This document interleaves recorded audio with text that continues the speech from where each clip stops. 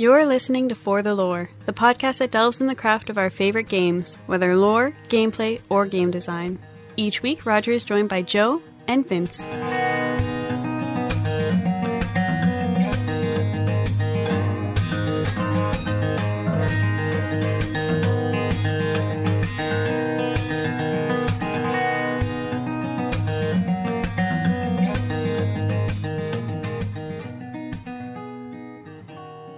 Hello, welcome to For the Lore. This is Roger coming to you on Monday, the 28th of June. All I need to remember is it's episode 250, so that is fantastic. It's also not Monday. Fuck.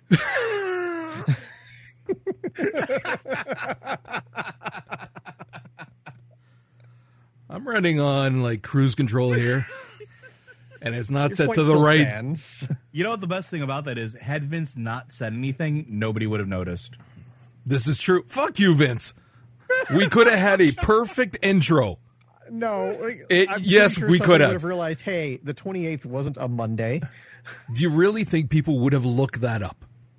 Let's be honest. It's sort of like casual knowledge. And I love our listeners, but if they're anything like me, they hear a number, they're like, oh yeah, that must be it. They don't really correlate the numbers in the days unless it's like their birthday or something. Yeah, so for that one listener that is their birthday, happy birthday. But sorry, you would have thrown somebody off. Like they would have gone to work and like, okay, Monday was the 28th. Yeah, because we hold that much influence. Okay, listen. I'm the first person in this podcast to be so full of himself that it hurts sometimes, but even I don't have the illusion that people get their date and time schedules set by our podcast, okay? I'm just saying it could have been a point of confusion, and I have now saved our listener that trouble. Or listener, yeah. Well, listen, I'm saying there is at least one listener that would have been a problem for, and you're welcome.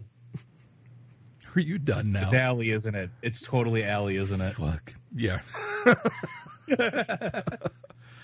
All right. Anyways, 250 episodes. Very cool. We'd be a little bit further ahead had it not been for the time off, but we are getting caught back up again. Eventually, we'll get caught up to CBI. We have actually got a crap load of games to talk about with a little bit more news from stuff that was initially announced at E3 as well. So this is actually going to be a fun one. Plus, time depending, I got back into D3 last night with my son because of the Necropack. So I'd like to give my initial thoughts on that, but we'll dive into that later. First, we're going to start with Assassin's Creed Origins. And Joe, I'll go to you for that. So this was actually something that I found very, very interesting, mostly because we got news now that the combat system has been completely reworked for Assassin's Creed Origins. One of the things that was great in the very beginning when you're playing it on the Xbox 360 was, the combat was okay, but it always felt a little clunky, especially as you moved on to the later generation of games. And this is the first time that they have ever tore it down and built it back up.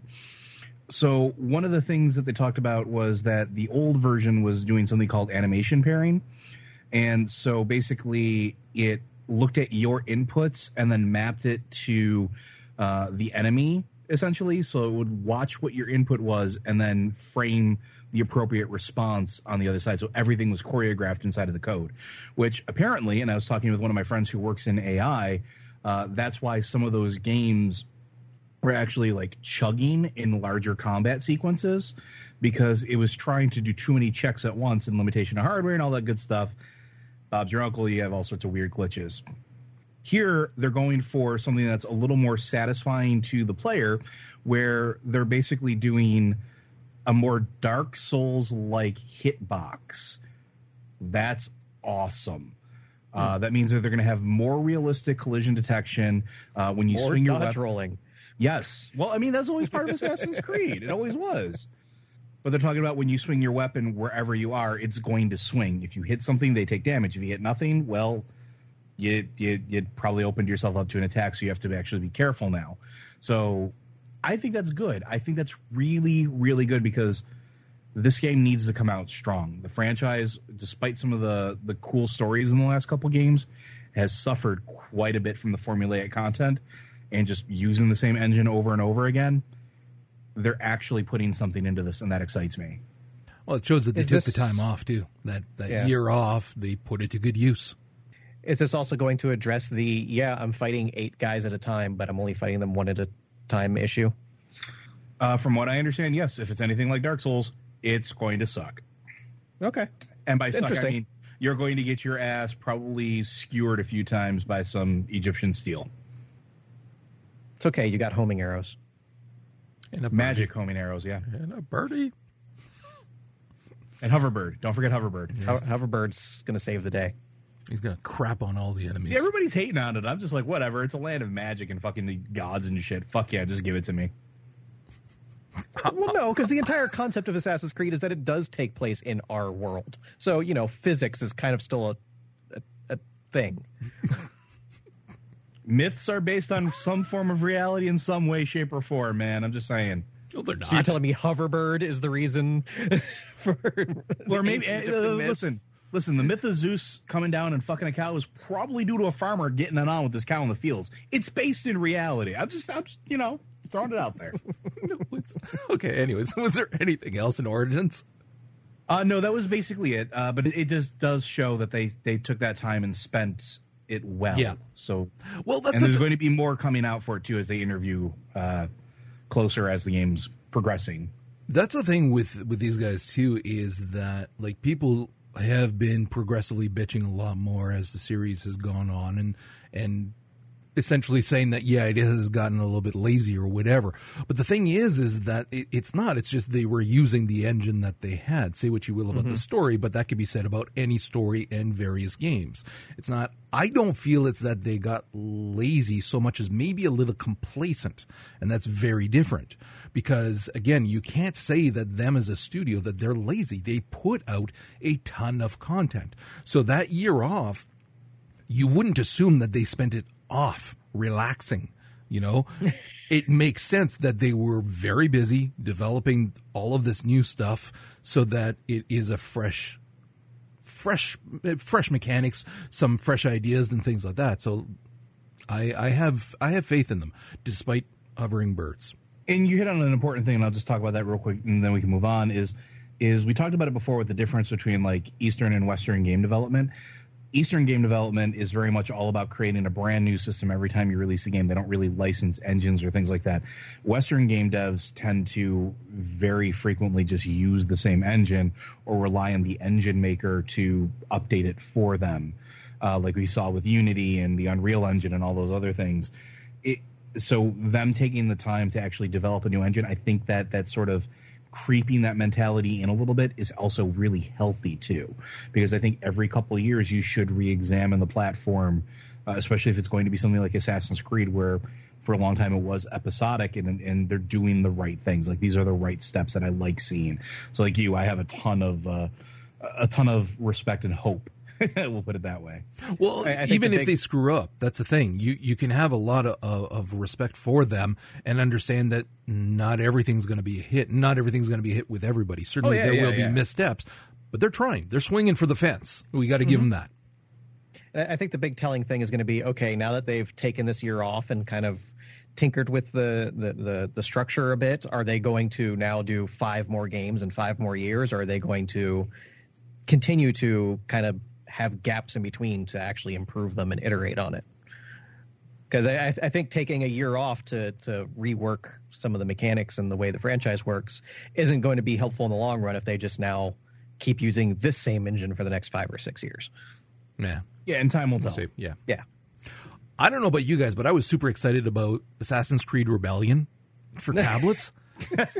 I'm serious because I love Fallout Shelter. I haven't been playing it nearly as much now. This is because you got a new tablet. But now that I got the tablet, fucking right, I installed it back again because I love that shit. The only reason I didn't play it on my older one is because, again, I had a 3rd generation, same as you, Joe, and iPad, and it chugged with that game, and I wound up losing it too when it got corrupted at one point. So that's when I went, well, fuck that shit. But no, I'm going to play on that. But anyways, this one here, this is like they looked at Fallout Shelter and went, haha, we'll show you fuckers how it's done, because it's gorgeous. First of all, it has this really interesting World of Final Fantasy kind of style to it. And you build up your brotherhood of assassins. You have, instead of a shelter, you have this gorgeous fortress. And you could put all kinds of different things, whether you want to craft weapons or armor or train your guys or things like that. And the mission stuff that you can send your teams out on, much like, again, Fallout Shelter, they're far more intricate. Like, you could do a lot in those missions, be it, if you want to disarm traps, if you want to try to use some stealth, or if you just want to go in and try to kill. There's a lot of different ways that you can go about taking down the Templars. And there's stacks of hay to hide in. But no, I think it looks absolutely fantastic. I like the manner in which you build up your team too, where you're buying the DNA cubes kind of thing. It's going to be obviously have the typical kind of microtransactions in it, but I'm fine with that. And sure, yeah. And it just looks cool. And they're kind of, again, because it's completely different and is not canon per se. It's going to have some characters that like Ezio and whatever. But it's also just, again, it's just for fun. So they are putting them all together in the same time and saying that there's a new version of the Animus that allows you to play with all of these different characters from different times. And they understand that, you have to have a certain amount of tongue-in-cheek when you're doing this type of little game. And I'm on board. Like, this is going to be... I'm going to play the shit out of this and likely spend a little too much in microtransactions because it looks awesome. This will finally unseat Marvel Tsum Tsum? Unlikely. I'm too heavily invested in that fucking game. I play Marvel Tsum Tsum every day still.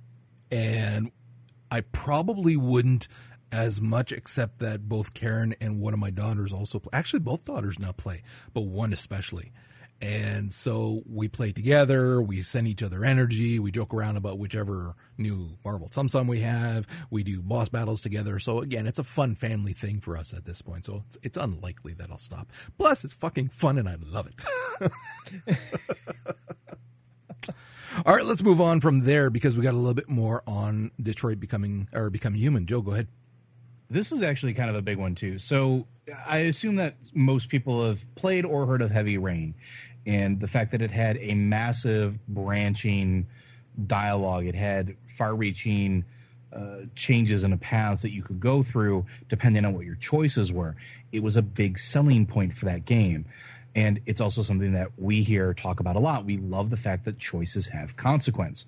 So David Cage, who unsurprisingly loves this style of gameplay, stated that Detroit Becoming Human is going to have about 3 times or more the amount of branching paths that Heavy Rain did. That's fucking insane. That means that there is going to be so much influence on each one of your choices that's going to have on everything else that happens, potentially, that it's just the depth of that game is absolutely mind-blowing as far as even whether it's going to be successful or not is a whole other story, but the fact that they're trying that's massive. And they also stated that there's going to be a rewind point, so to speak. So you can go through, and if you want to replay to see what would happen, let's say I'm 30 decisions in and then I'm 100 decisions in, but I think maybe if I go back to that 30 decision mark and I choose something different, I might get a cool new, arc or cool new story. And that's something that they want to put in there. So you can go back and say, okay, well, I'm going to play from this point and see what would happen if I did something else, which is a really cool idea. I like that because it's something that you can sit back and say, yeah, I want to experience something different without having to do the entire game all over again. And the other thing, too, that I thought was interesting is they talked about they want it to not really feel black and white.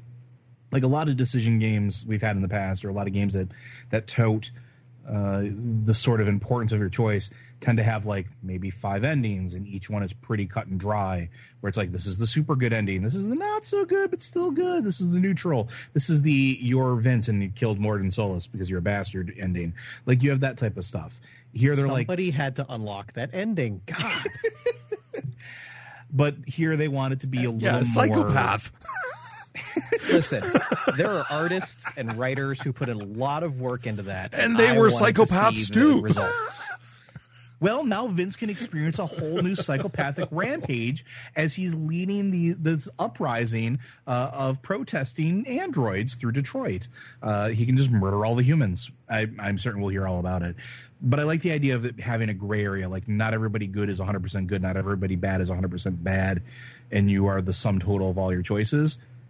That's massive. I like that. I like that a lot. That is such a bold statement that I want to believe it. I really want to believe everything I read in that interview. But it is definitely one of those wherein it's ambitious. We will see. Because if it is, and I'm not saying it's not going to be, because again, the studio has this pedigree of offering choices. They're saying all the right things. We've seen some pretty amazing things so far, and that's barely scratched the surface. But the way that I look at it is that if, and again, this is a big if what they are saying is true, then that means that this is no longer just a single playthrough experience, even taking into account the rewind and everything else, because if it is that radically different, because that's what they said too, that the you and a friend playing could have entirely different playthroughs. If that's the case, that makes this a game that is quite literally a different game each time, and radically different. Not just, oh, you've reached a point now where there's that moral choice like in Telltale games. This is where it's going to branch a little bit, but not all too much. But here, the potential is there to, again, if what they're saying is true, to have a radically different story. And the only thing that persists is the world that was created, the characters that were created. So the lore is always going to be the same, and then from there you get to play around with it in different ways. It's essentially a Lego crate full of Lego that you can build into whatever you want, and it's always going to be different. If that's the case, the dollar per time played value is going to be exceptional. Because again, if it's a world that you like, if it is the type of story that you are drawn to, which for me, and I know for you guys too, that kind of AI story is something that is going to be... Dude, it's a cyberpunk story. I'm 100% Exactly. So it's going to be a ton of fun. So it's a world that I can see myself living in for several playthroughs and just try to make them as radically different as possible. So again, if what they're saying is true, this is going to be an astounding game, and I'm looking forward to it as well if we all pick it up, because as opposed to other games where we have to be very careful what we spoil or whatnot, we are going to be able to dive into this shit and spoil whatever the fuck we want, because the odds of the three of us, once again, if what they're saying is true, the odds of the three of us having an exact playthrough are slim to none. So I'm really looking forward to that. And even if it's just a little bit more than what was offered in Heavy Rain, even if they don't necessarily have like 3 times the branching paths, even if they double it, even if they 1.5 times it, it's still going to be a massive game. Yeah.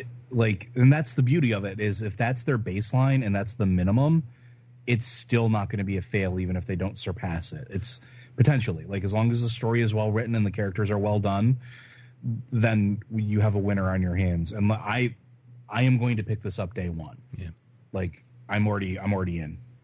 Right, because as much as I enjoyed Heavy Rain, like, and when I started a second playthrough, like, knowing that by the time I get to the end, you know, things could be very different, the path to that end was still too familiar and too similar. Like, I had never even finished a second playthrough of Heavy Rain, just because even though I was making different decisions, like the framework was still pretty much the same, but the thoughts that I can do a second playthrough and even like right off the bat have radically different avenues that I can go down, that really excites me, because I still wish I could have done more Heavy Rain, but it just felt too repetitive to me. Right. Okay, let's move on to Beyond Good and Evil 2, because we got yet more news about that, which is impressive as fuck. Oh my God. Oh my God, he said it is God. Oh shit. Shit. I was watching this video, and Alicia comes in from the other room. Is like, "Are you okay?" I was like, "Yeah." There are tears of joy. She's just like, because we got Michel Ancel was showing off some pre-alpha gameplay. Not even really gameplay, because there wasn't, gameplay, but you know what I mean. Like actual in-engine product of Beyond Good and Evil 2 and what they're going for, and the sheer scope is mind-boggling.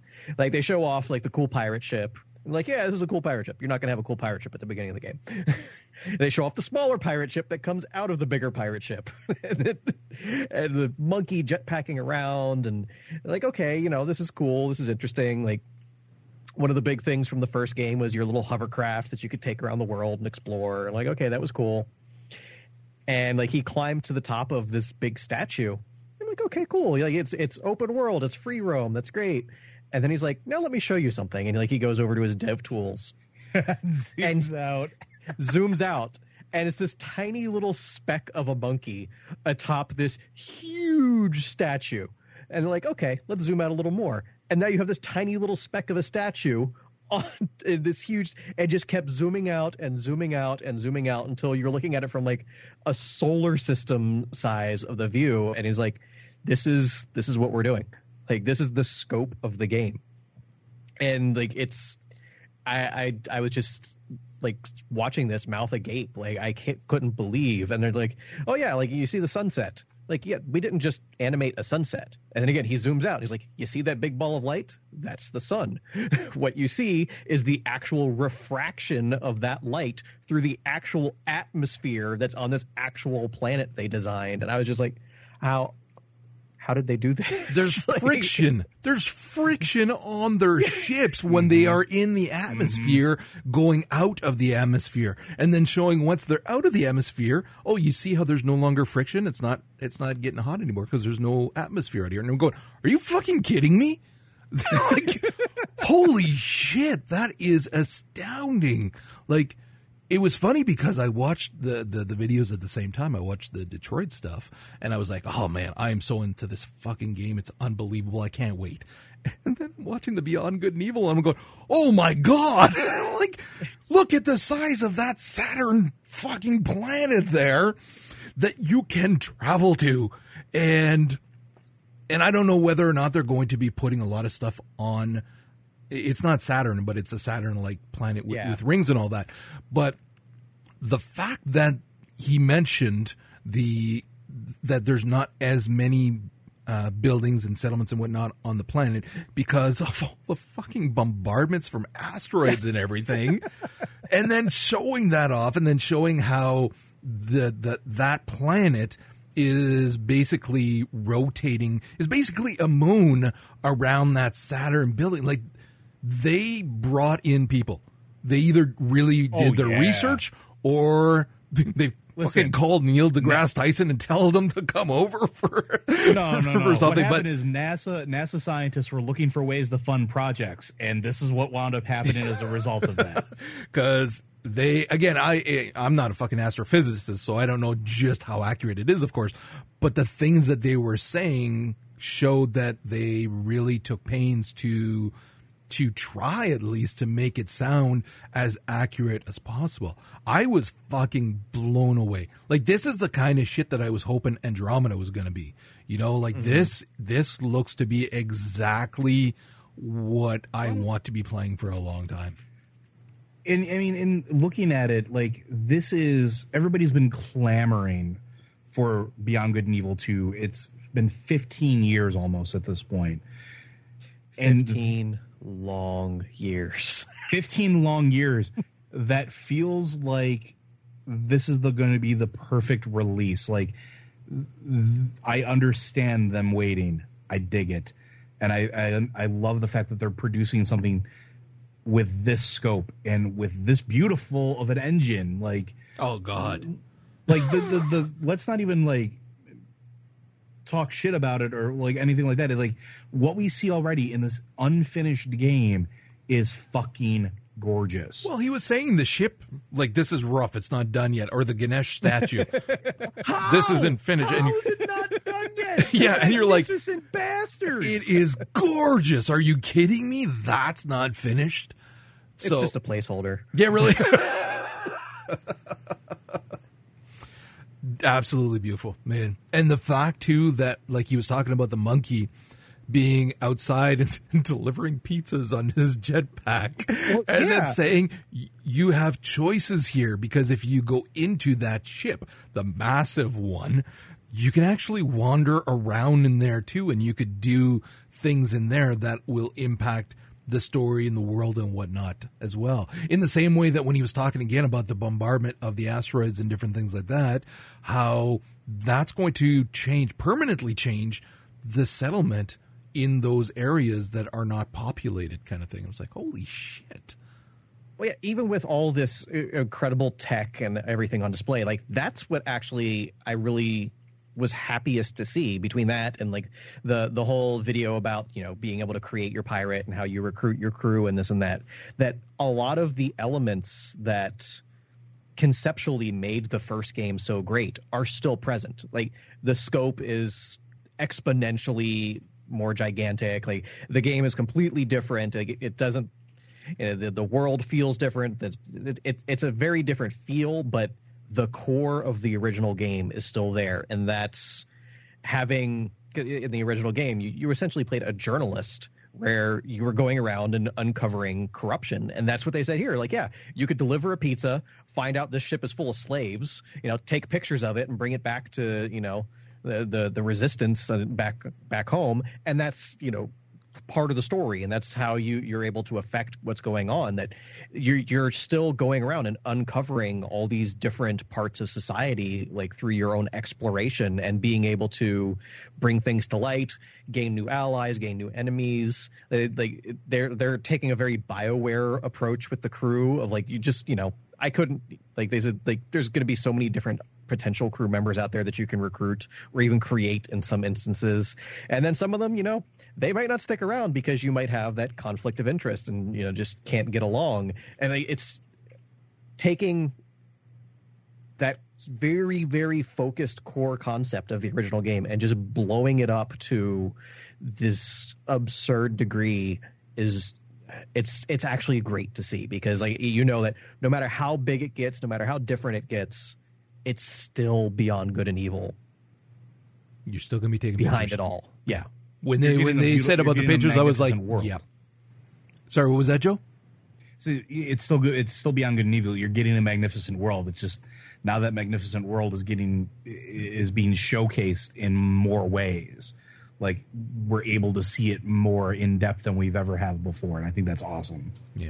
Okay, let's move on to Destiny. We got a little bit of news in terms of what we can expect for legacy characters who are going to be going into Destiny 2 now. Go ahead, Joe.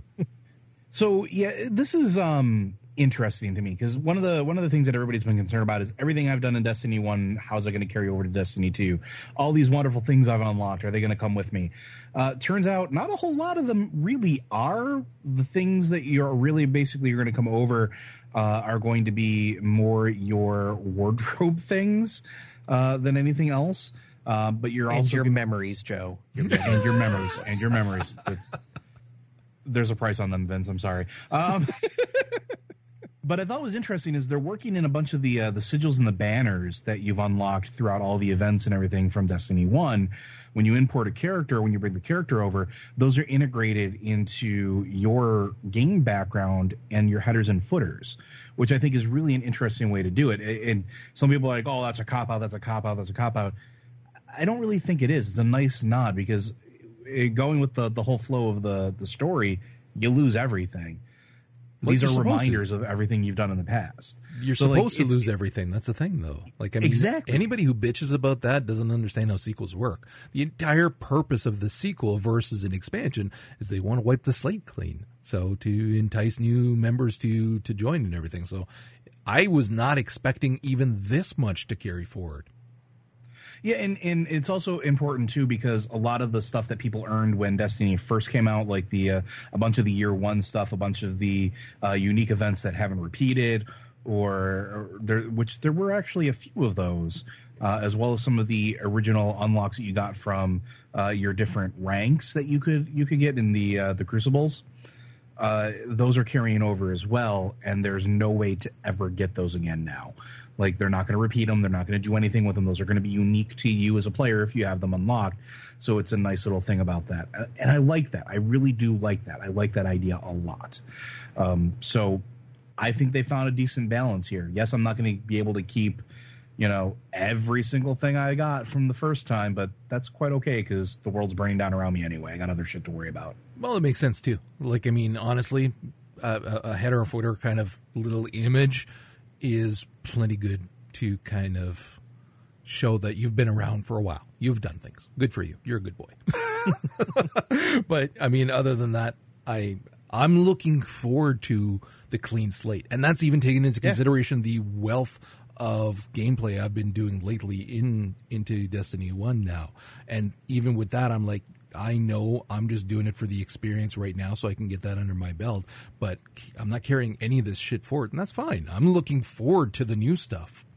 Okay, let's move on. Absolutely, and that's where it's at. Yeah. Okay, let's move on from there. We got just a little bit of news from BioWare in regards to Anthem, that they were saying how it is actually not going to be hardcore science fiction kind of thing. They're leaving that more for Mass Effect, which I kind of laughed when I heard that. Mass Effect is about space wizards fighting evil ancient gods. Well, they've got biotics. That's sciencey. But this is going to be a lot more science fantasy, like your Star Wars and whatnot, which is fine. I mean, if they are looking at having that divide and they are going to make this something that is more about, fantasy in space, I'm good with that. Again, it's going to depend on how it's handled, but knowing who's working on it, I'm fine with that. And then they were talking a little bit more how you will be able to play it solo, but they are really pushing a co-op vibe for this game, which will be interesting to see how it's handled and go from there. So if it's handled well and it's a Overwatch type of situation where you could just bounce in with friends and do a quick match or two, then okay, fine. But if that's the case, then it's going to be competing against Overwatch, which is going to be a hell of a hard game to compete against. So I'm curious how they're going to do it, but the fact that they're planning on putting so much in terms of role-playing within it as well, that might hedge it forward a little bit past Overwatch for some people. Because as much fun as Overwatch is, as we've discussed, the story tends to be outside of the game and it's just lore from within. So if Anthem can do something wherein there's a lot of, be it questing or missions or whatever kind of stuff that is the RPG elements, plus be able to do the other kind of things, then that'd be cool. That I'm looking forward. I'm curious if it's going to be more of a Mass Effect type of gameplay or a Destiny kind of gameplay. And those two are radically different. So it'll be fun to see. This actually piqued interest from me, which I kind of originally wrote Anthem off when I first saw it. Like, it looked fun, but I like meat and potatoes with my nice little dessert as well. Like, it has to look good and be fun, but I like having that story there too. So depending on how that works out, like, they've got my attention at least now. Well, and also if this is going to be, their Destiny type game with years and years of content, having a less hard line approach to the way the lore works of, if they want to add in something 8 years down the road and realize that, no, that's scientifically impossible in this universe because we're super sci-fi. If you're taking a more fantasy style approach to it, you can kind of just wing it to a certain extent. Yeah. As long as the lore makes sense, you can make up a lot of the actual rules behind it, which it's a smart way to go. Yeah. Like, just look at Destiny. Light, darkness, like very broad strokes, so they can just keep adding things on top of it without redacting anything. They're not even fucking original about it either. That's a Star Wars thing. There you go, BioWare. You don't even have to fucking invent shit. Just steal it from other people. Okay, we got a little bit more on Spider-Man, including a very fucking cool interview that I enjoyed a lot. Go ahead, Joe. I actually have quite a bit here to share about this. I actually almost put it myself too, because I was going to talk about it. I read it and I went, damn, that's probably the only good thing this week. We can share, Roger. No, go ahead. Go ahead. I'm It's sure all you. there's going to be things. So one of the things we talked about when we first saw it is that there's a lot of Arkham feel to it, a lot of Batman, Arkham, whatever to it. And it turns out when this interview with Mike Jones, there's a reason for that. He is apparently a huge fan of the Arkham series who has spent enough time in those games to have platinumed every single one of the games except Origins because that one had an online component that he didn't get. That's massive. That means that he understands what players want because he's one of us, and I'm quite okay with that. So when they start talking about it, I would say platinuming all of them doesn't make him one of us. It makes him better. yeah, I'll concede that point. I was really happy when I got all the Riddler trophies in Arkham City. I didn't even bother with that. Fuck that shit. Well, Yeah, not even all of that. them. Enough to unlock the last thing, which the only reason I did that is because I had the bonus Catwoman ones, so I didn't have to get all of them. Ooh, yeah. No, that's right. I forgot about that. But one of the things he hit on when talking about it was something that I think is really interesting and compelling, because when you look at Arkham, the mechanics in the story, and you think about where it fits into DC and in the universe as a whole, and how Rocksteady did it, they didn't just, and he says, they didn't rehash stories that you had seen or heard. They took inspiration from the animated series, the films, comics, but at the end of the day, it felt authentic. It felt its own standalone thing. And one of the things that he said is, if you took Batman out of that equation, those game worlds still felt compelling. And that's some of the things that they took when they were making this, because they wanted to create a unique character, a character that you could basically lean into that character, nailing the uniqueness of each character experience. And then the gameplay becomes compelling around that. And that's accurate. We've been saying that for years. If you nail the character, you do the story right, the game mechanics, as long as they're halfway decent and fit that character, you got a golden game on your hands. And so I'm kind of like that idea where they're looking at Spider-Man, and we talked about they're looking at I believe it's the Spiral, but it's not quite the Spiral. And they're taking inspiration from years of comics and the Marvel Universe movies, as well as the animated series, and creating a Peter Parker that we've been begging for. And this is also something that I happened to pick up on, not only during this interview, but when I saw this, I started actually digging a little bit deeper. And a lot of the other interviews, they start talking about how this is a more mature Peter. This is not a young Peter like everything else. He's older in these games. He's not a teenager. And that's really where Peter started to flourish in the comics, when he was older. And he started to do things that were not just, I have to get to school, I hope Mary Jane likes me type thing, on top of, I got to go punch Mysterio in the face. They're really trying to dive deep into that character. That's fucking huge. That makes me happy. Now, a couple other things that I wanted to note is we did find out that a lot of the extra bonuses that you're going to unlock while you play the game are going to be done through side missions that are going to be part of the world that is just apparently absolutely massive, because they wanted to create this big, vibrant, living city for you to exist in, which you would kind of expect from a Spider-Man thing. But as you go through those side missions and you complete those various tasks, you'll then unlock further and further costumes and things for you to enjoy in game, as opposed to just buying a DLC, which is something Batman often made you do. He's just like, you want the suit, buy the DLC. You want that suit, buy the DLC. They want these to be unlocks for you, and they want them to be rewards for you, essentially going and being Spider-Man in the city, which I think is fucking awesome. And the last thing that I thought was kind of important, I'm going to talk about Miles Morales just a little bit, is they basically said nothing about what he's going to do, but that you're not going to put him in there and relegate him into basically what is going to be a bit role cameo. So there's going to be more to it than we know. And they did confirm that Mr. Negative is going to be the main villain. That's what I got. I'm fucking excited just on that. Oh, yeah. Although I will say, as much as I loved a lot of what he was saying in terms of how they're approaching gaming now with their characters, as opposed to how they have in the past, and how they understand the importance of good games with their characters now, something that they took for granted before. That's great. So that shows some maturity on the part of the studio that they're willing to now really work towards this and hiring the right people to make it happen. So that's cool. And I really, really like when they were talking as well about the possibility down the road of doing indie games with various Marvel characters. Let's just say what it is. You saw the VR and your eyes lit up with big hearts, didn't they? No, actually, no. Honestly, no.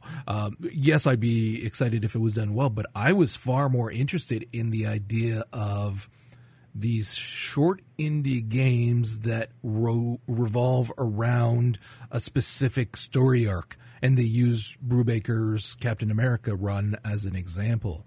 And I was thinking about the wealth of different events that we talked about on Comic Book Informer, that I thought, man, you know, if a small developer was interested enough and passionate about some of these story arcs that occurred as well, and wanted to make a small indie game out of it, that's spectacular. Like right now, you said how they're concentrating on the big AAA ones in addition to their mobile platform, which I'm very disappointed he didn't fucking mention Marvel somebody. But no, the idea that later on we could get a small studio working on just, you know, the X-Force story arc and just that initial one, or a Wolverine origin story, or just a simple story arc that they're going to make into a little indie game, be creative with how you do it, and just see whether or not it works. That's really exciting. I really like that a lot. Or even more obscure characters that wouldn't be worth, you know, putting millions of dollars into a AAA game. Imagine an indie developed Cloak and Dagger game. Oh, dude. Like, yes! Or Moon Knight, or any of these other characters that will never going to be on Spider-Man's level, but you can still make a great game with them. Yeah. Along that same vein, I had a weird exchange way long ago with Agent M about like random characters to appear in their games, and one of them that I've always wanted to show up in a game, but I don't think ever will unless it's one of these indie things, fucking Slapstick. Okay, that wacky motherfucker. Everybody hates him, but I loved him as a kid. I really honestly did. Think about some of the weird shit you could do with him in a video game. You could make a really out there platformer or something along those lines with him, and I'd be perfectly fucking happy. I don't even know who the hell that is. Brain. When the hell were those? Slapstick? Yeah, is that a villain or is that a hero? No, that was a hero. He was basically it was a hero that wound up being he was a living cartoon essentially. He could summon like all the Acme shit out of the aether, and he had a giant mallet, and he was just wacky. And it was one of those things. Part of the New Warriors. Yes. Yeah. Okay, that would have been after my time, probably. Oh, definitely. So that's it was way after your time. Okay. Anyways, very, very cool things being said, and I thought he was a little too played it too close to the chest when he was asked, does that mean we will see more games with other people that, you know, you could do something, implying Miles and things like that? And he kind of downplayed it a little bit too much and saying how they're concentrating on this now, which I understand. That's the spiel you got to deliver. But it would have been nice if he would have been a little bit more open about it and said, you know what? Yeah, if the right studio wants to tackle Miles, then yeah, we'll work with them to make it happen. You know what I think that is, though? I think that has to be the current like struggle that's happening in the background, and he probably isn't allowed to commit to anything at all regarding that, because with what's going on with the diversity line in the comics and all that other horse shit, and then everything else that's going on, I wouldn't be surprised if there's backroom arguments about all of that stuff. Well, and there's also still rights issues. Like I was just reading last night that apparently all the Fantastic Four characters have to be removed from Marvel Heroes. Yes. Because apparently Marvel no longer owns the video game rights to them. So it's a complex situation for any number of reasons. I guess they only licensed them back to Marvel for like a brief period. Like it's bizarre. I thought they only sold off the rights, the movie rights. Apparently the video game rights are a unique thing as well. Like every Fantastic Four character, with the exception of Doctor Doom, is being removed from Marvel Heroes as we speak. Huh. Yeah, this has happened with a couple other things too. I just can't remember who off the top of my head, but I'm not terribly surprised. That would explain why there's no Fantastic Four or Marvel Tsum Tsum as well. No fucking X-Men too. God damn it. I want a fucking Wolverine Tum-Tum. Make it happen, people. If you could put Spider-Man in both movies, you can do this. Okay, let's move on from there. Vince, you found this Hidden Agenda game, which I had heard fuck all about, but then after I watched the video and read up on it, it was like, holy shit, I can't wait to play this fucking game with my family. That's awesome. Yeah, it was at E3. It was at Sony's booth, and I've seen a grand total of one article about it. But it looks awesome. It's from Supermassive Games, the developers of Until Dawn, and they're taking the concept behind the Jackbox games. If you guys aren't familiar, from the studio that made the old You Don't Know Jack trivia games, which everybody played back in the 90s because they were amazing, reinvented gaming like that for modern consoles, where you can play the game on your TV and everybody has, you know, their own phones or tablets or whatever device you have connected to it. So they're able to play on like their own individual screens. So you have a lot of like fun, like deception games and like guessing games, Pictionary, like all kinds of stuff is involved with that. So they're taking that idea of people having their own screens. And as I said, it's not, you know, you don't need a special peripheral. It's your phone. Like that's all that there is to it. So everybody can have their own unique screens, and putting that concept into a game like Until Dawn, a decision-based branching narrative story game. I'm like, okay, that's pretty cool. At first I thought it's kind of similar to what we're seeing with Telltale now, where they have like the crowd play feature for Guardians of the Galaxy, and I think it was for Batman as well. I think so. Whatever. Yeah, one of the other games they did it with. Like, okay, that's interesting. But then they start getting into why this game is called Hidden Agenda. The entire concept of this game is you play a police officer and a prosecution attorney, both females, pointing that out. Good job on you guys for doing that. Trying to track down and convict a serial killer. Where the hidden agenda comes in is everybody has their own little screens where they get to make their decisions. Like certain decisions of the game, one player gets to make. Other decisions you have to be unanimous. Or some, you know, it's like a voting thing. But each player is given a secret objective that they have to try. So somebody within the game is actually trying to help the serial killer, and you don't know. Like, so it's this entire meta game of who's screwing over the team, like having to like go along with certain decisions until you can, you know, find your moment to strike. Like I said, everybody gets these little cards they can play, which will overrule the rest of the team.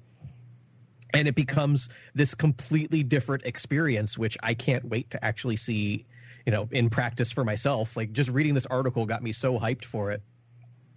Like, it's going to be so much fun. They say the game's going to be kind of short, you know.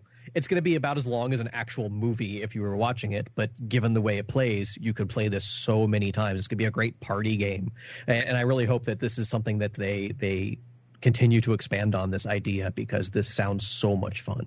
There's actually a lot of games coming out in this vein. There's some that are out there right now that are sort of like, there's been a resurgence of that sort of party board game-ish type feel, which I'm really happy about. I forget what they call it. Like Sony has an actual name for this concept that they're doing, and the first game like they're releasing under it actually comes out next month. It's free on PlayStation Plus.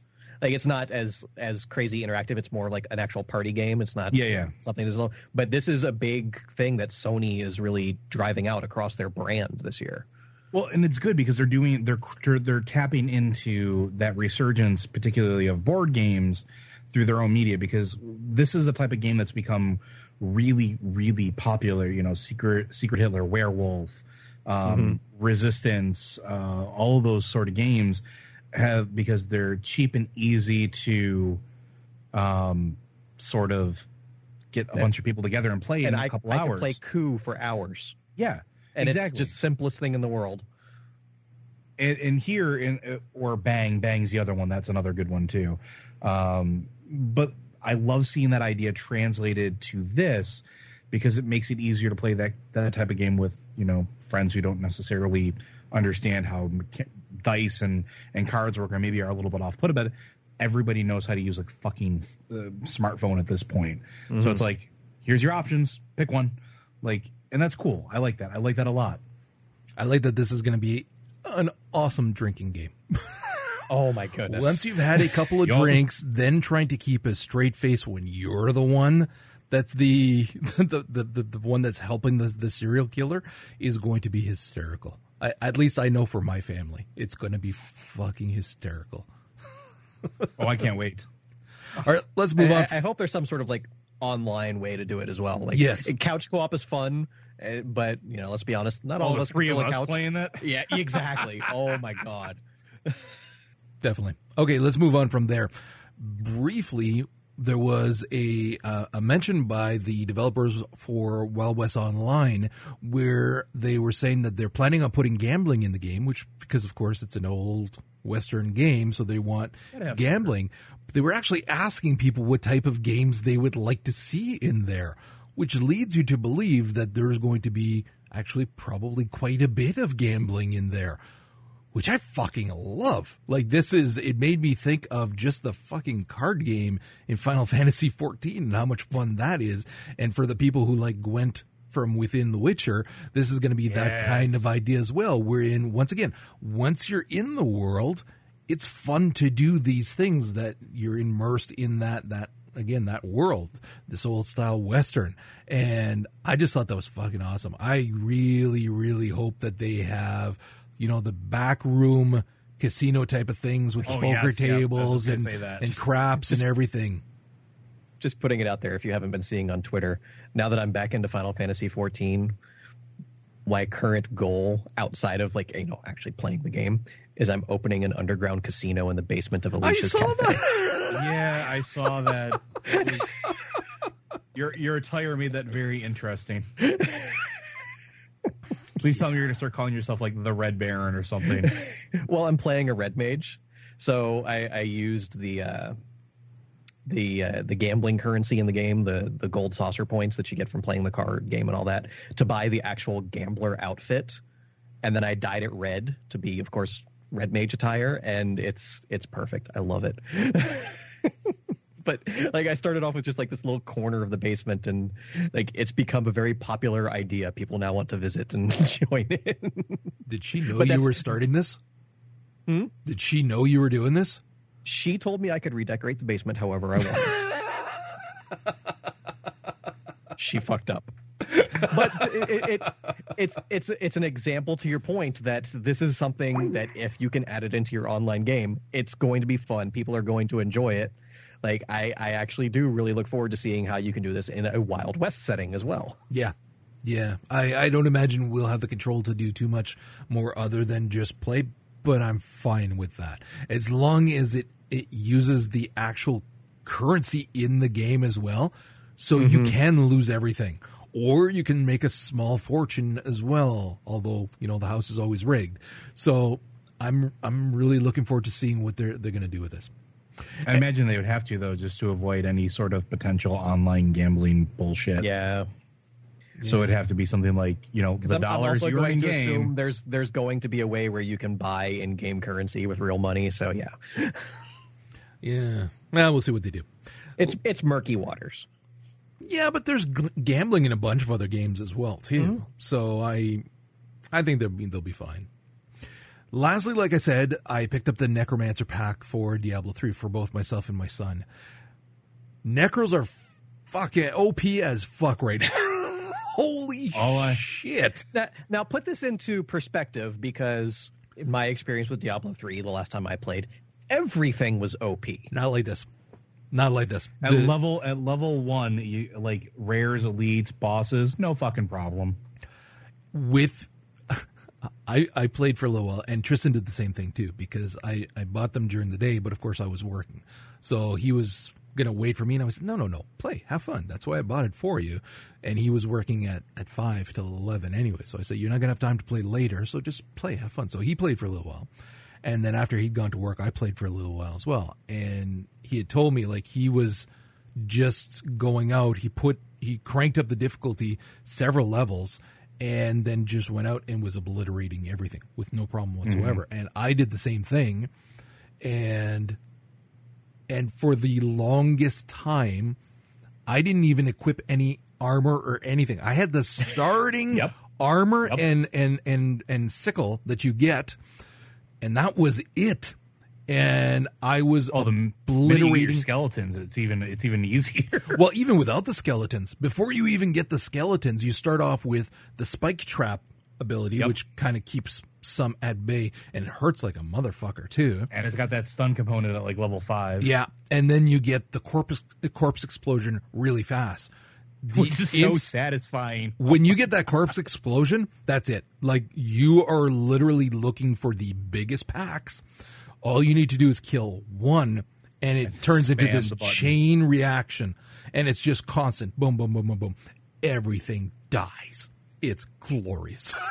So we played, each of us, for quite a while, and then last night we leveled each other as well. So, because again, it's the new season isn't starting, season 11. I kept saying 10 before, it's actually 11. Isn't starting until the 20th of July. Which is way too fucking long to wait now. So we decided, well, we'll just play for a while anyway, so that once the next season starts, we'll know how we want to play the Necromancer as well. Because right now, the game has been out long enough that we know the other classes, and we know what specs we like for each of those classes. Because that's the thing with D3 that a lot of people don't get, that each class, the gameplay is so radically different based on how you spec them out, that I've played many of them and hated them until I happened upon a spec that I like, and then it was like, this is the greatest class ever. Case in point, Thorn Satyr. I never played a Thorn Satyr. I hated Crusaders.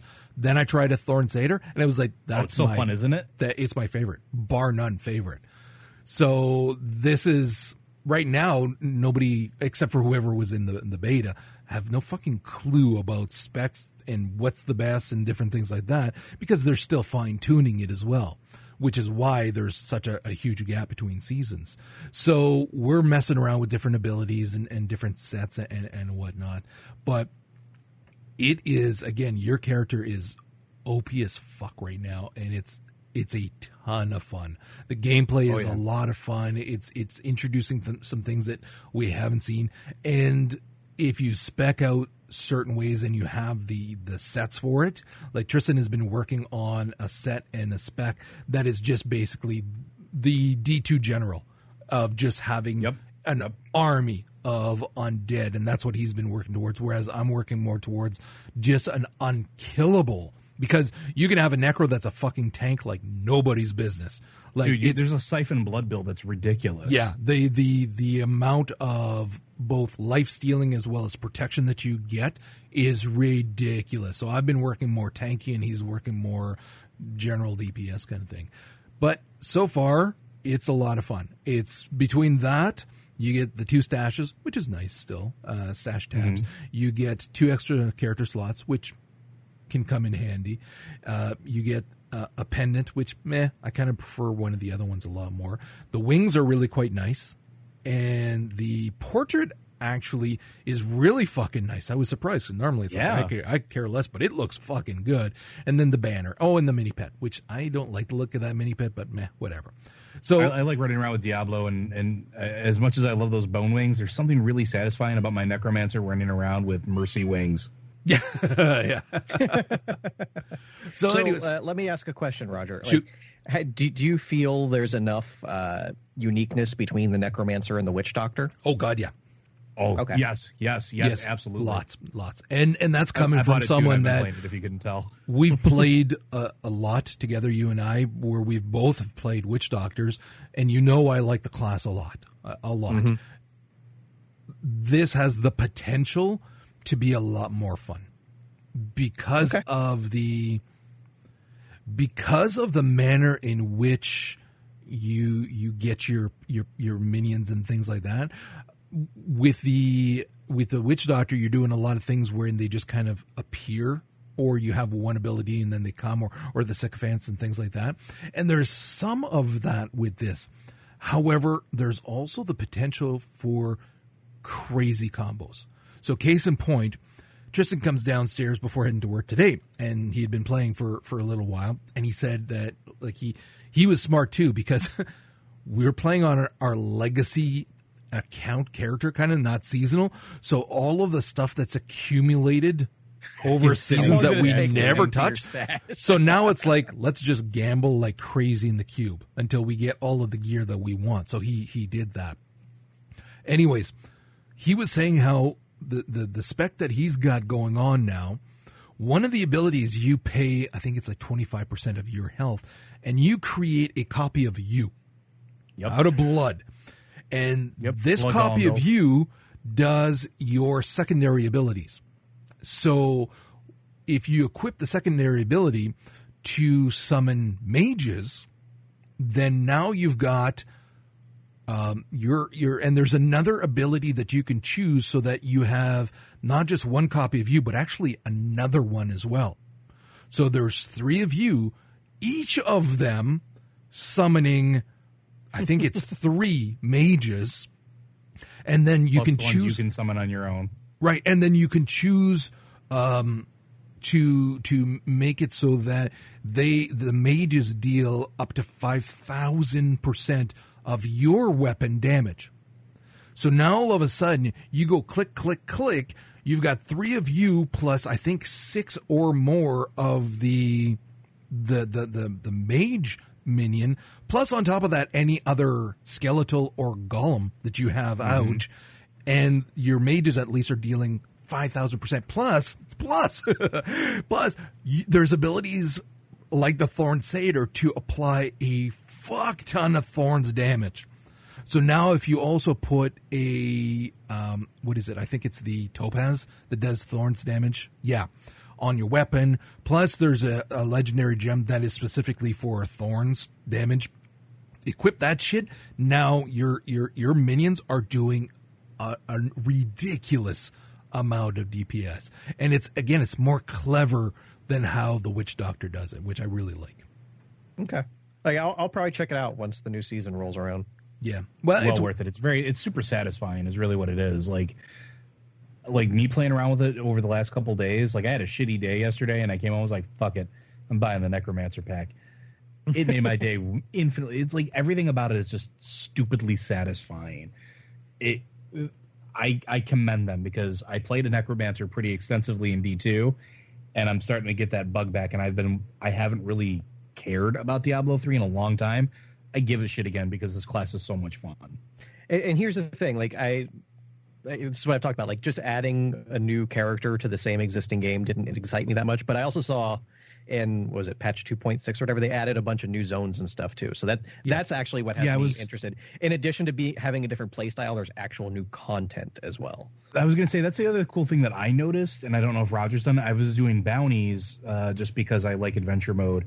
And I noticed that there's like rift-like areas randomly strewn about the game, and they're incredibly fucking fun. Like, it's like you're going through a greater rift, except you're not. It's just naturally occurring in the world. Super fucking cool. It was really interesting when I zoned into a different area without realizing it for a bounty as well. Because I was bouncing around and all of a sudden I'm somewhere and I'm going, this doesn't look, I don't recognize this. What the fuck? Where am I? This isn't the Hinterlands. But it looked gorgeous. Like it was there. Again, the art department did a great job on these zones. I haven't gone through all of them, so I don't know if they're all the same. But the ones that I did go through were really fucking cool. Like really cool. And I like the mobs that you were fighting there too. So yeah, for the price, definitely worth it. Definitely worth it.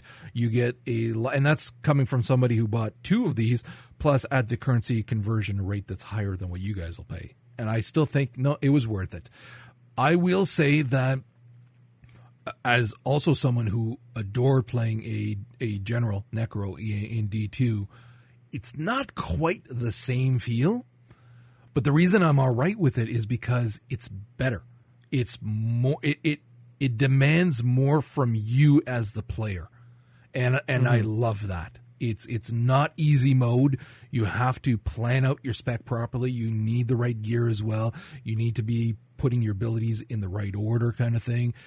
I find that of all of the classes now, as they stand now, I actually think this is the more intricate and has the potential to be the most fun. Also a little bit more daunting for new players, maybe, until they get used to it. But that's fine, though, because it's not, part of the base game. You're allowed to make things more complex. It's an evolution on class development for Diablo, I feel. And it works. Okay. It really works.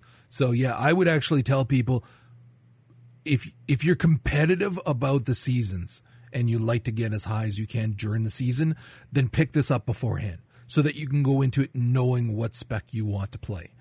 But if you don't care, then yeah, you can wait until later on so that you're not wasting time now. But again, I'm looking at now for us as let's study, let's learn what it is so that once it starts up, we can really dive in and not have to worry about it. Regardless, ton of fucking fun. So that is going to wrap up the episode for today. Thank you very much for joining us. You can find the show notes at forthelore.com. You can also find us on iTunes and Stitcher. Please leave us some comments. You can also find us on Twitter at forthelore or individually. Joe is LoaderZJ, Vince is Simodian, and I am Zen Buddhist. And with that, we will see you in a few days when we have our next Shadowrun session with a special guest who's going to be joining us permanently. Awesome. So we'll see you then. Until we kill him. That'd be awesome. Kill him the first fucking... He could become Kenny. Every episode, he gets killed at the end.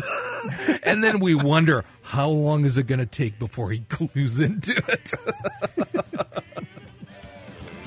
Way down where the music plays. Way down like a tidal wave. Way down where the fireplace. Way down.